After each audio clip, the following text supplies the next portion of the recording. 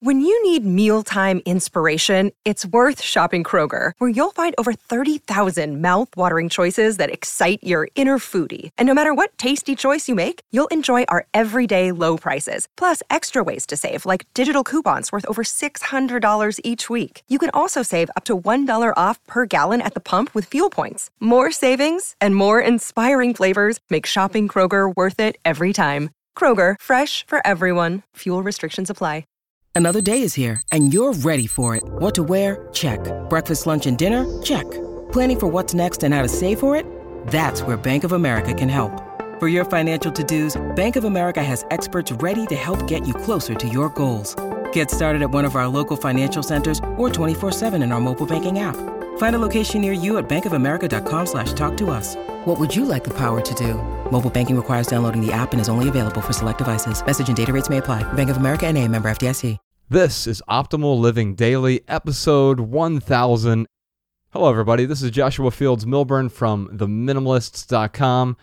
And before I get into this special takeover episode, this is a true takeover episode of Optimal Living Daily, I want to say congratulations to Justin for reaching 1,000 episodes. It feels like it was just yesterday when you started this podcast, and I'm so excited for you and grateful for what you're putting out there in the world. What I'm going to read for your listeners today is a bit of a short story from Zadie Smith. It's in the New Yorker magazine.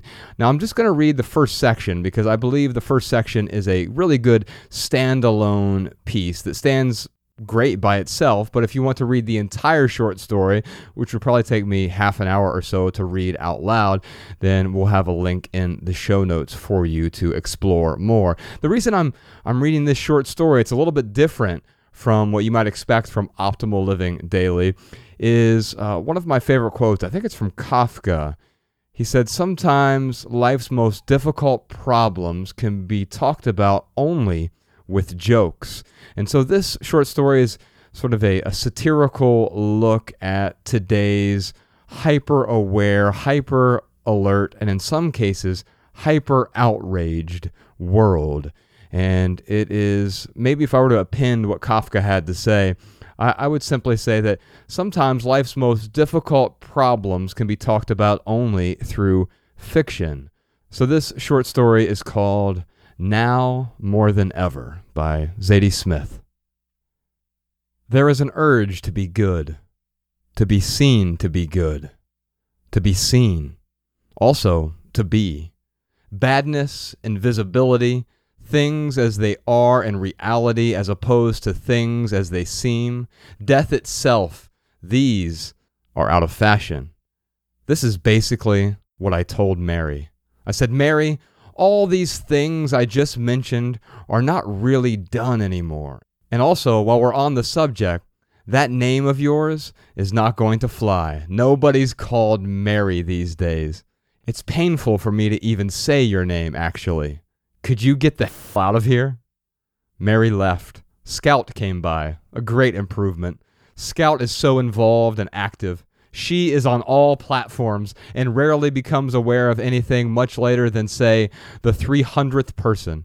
By way of comparison, the earliest I've ever been aware of anything was that time I was the 10,206th person to see that thing. There's evidently a considerable gulf between Scout and me. But that's why I'm always so appreciative of her coming by and giving me news. Now, according to Scout, the news is that the past is now also the present.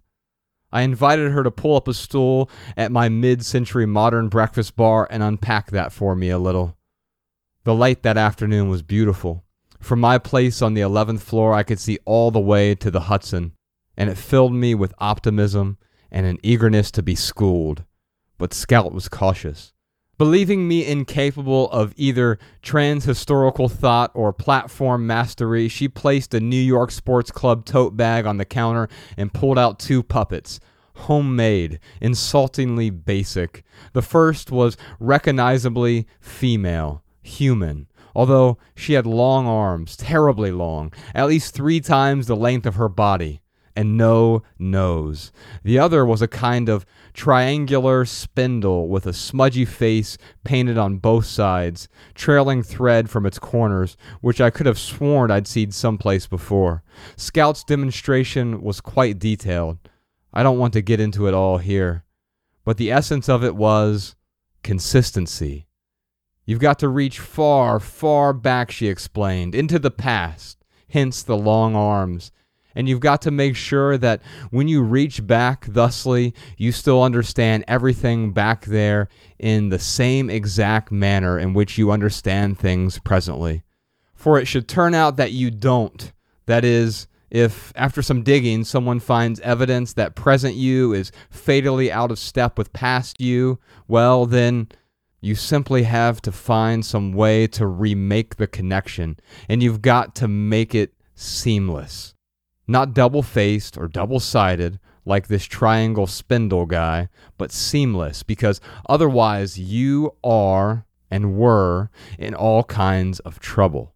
Seamless. Seamless. At which point we both got hungry and paused to order a couple of poke bowls. Here's a question for you, re-consistency, I said, putting my elbows on the counter. I know this woman who's a big fancy CEO. Her name is Natalia Lefkowski.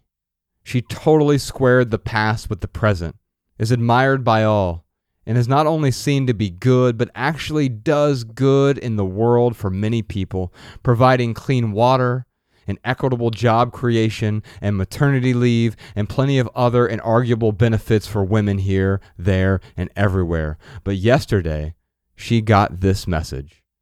I showed Scout the message, which I had received on my phone from someone called Ben Trainer, apparently an ex-boyfriend of Natalia, whose son, Natalia's son, was in my Kafka and Kierkegaard class a few years ago. According to this Ben Trainer, Natalia had liked to do things in the very recent past that were not consistent with her existence in the present. Stuff like sodomizing Ben Trainer while pretending to be his mother, also calling him daddy while he pretended to be holding her as in a crawl space underneath her own East Hampton kitchen.